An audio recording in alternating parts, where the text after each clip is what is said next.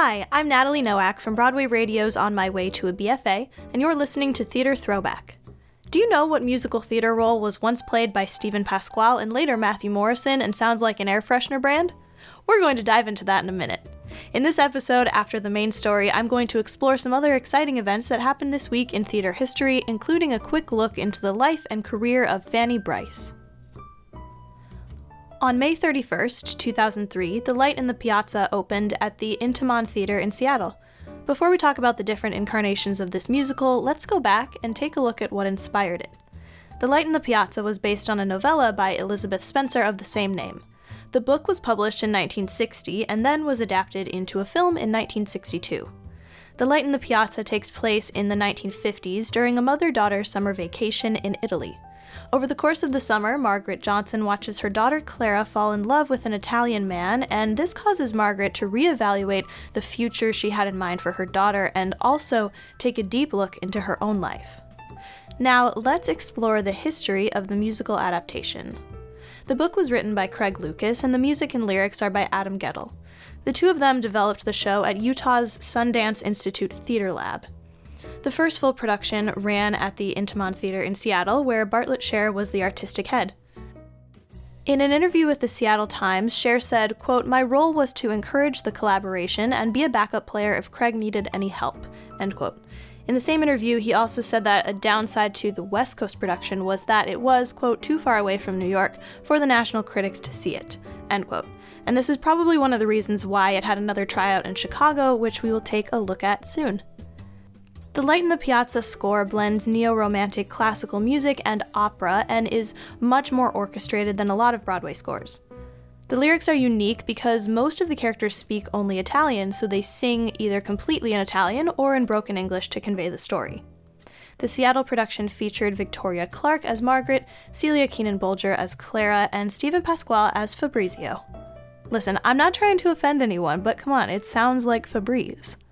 Tropical pineapple scent. Anyways, there was another run in 2004 at the Goodman Theater in my hometown of Chicago. Stephen Pasquale was cast in the TV show Rescue Me, so Wayne Wilcox took over as Fabrizio for the Chicago tryout. Many changes were made to the show, and the Chicago version apparently looked very different from the previous Seattle production. Critics received the show fairly well for the most part, with nothing overly positive, but also nothing extremely negative as far as reviews go. Lincoln Center extended an offer to the creative team for the following year, where The Light in the Piazza debuted on Broadway in April of 2005. For the Broadway production, Kelly O'Hara replaced Celia Keenan-Bolger, and Matthew Morrison was cast as Fabrizio. The score was also slightly adjusted for Broadway. On June 15, 2006, PBS broadcast the show in their Live from Lincoln Center series, and over 2 million people tuned in.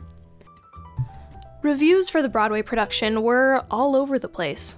Curtain Up said that the musical was a, quote, "gorgeously staged and musically sophisticated adaptation. The Gettle sound is nevertheless plush and enjoyable with a genuine musical theater sensibility.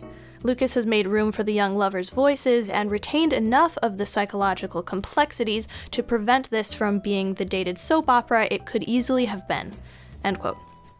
Ben Brantley of the New York Times said that the show is, quote, "encouragingly ambitious and discouragingly unfulfilled. The production comes into its own only in the sweetly bitter maternal regrets and dreams of Margaret Johnson," end quote. So as you can see, the reviews were quite mixed, but definitely less neutral and more opinionated than the reviews were for the Chicago run.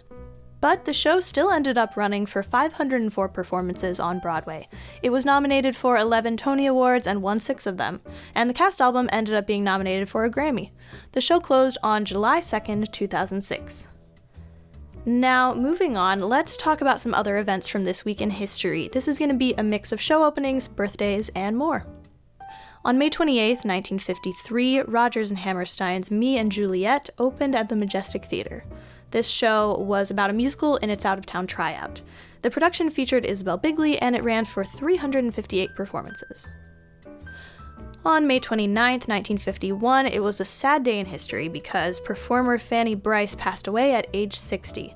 Her career began as a vaudeville performer in Brooklyn, and then she became a Yiddish dialect comedian. Florenz Ziegfeld Jr. hired her as his first female comic for the famous Follies series, and her life story was then told in one of my all-time favorite musicals, Funny Girl, starring Barbra Streisand.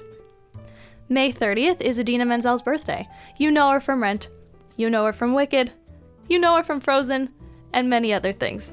Idina's current project is Roundabout Theater Company's off-Broadway production of the play Skin Tight, and performances begin tonight, so make sure to go see it if you get a chance. On June 1st, 1971, Clark Gessner's Broadway production You're a Good Man, Charlie Brown opened at the Golden Theater. The previous off-Broadway production was quite successful, but the Broadway production was not so lucky. It only lasted 32 performances.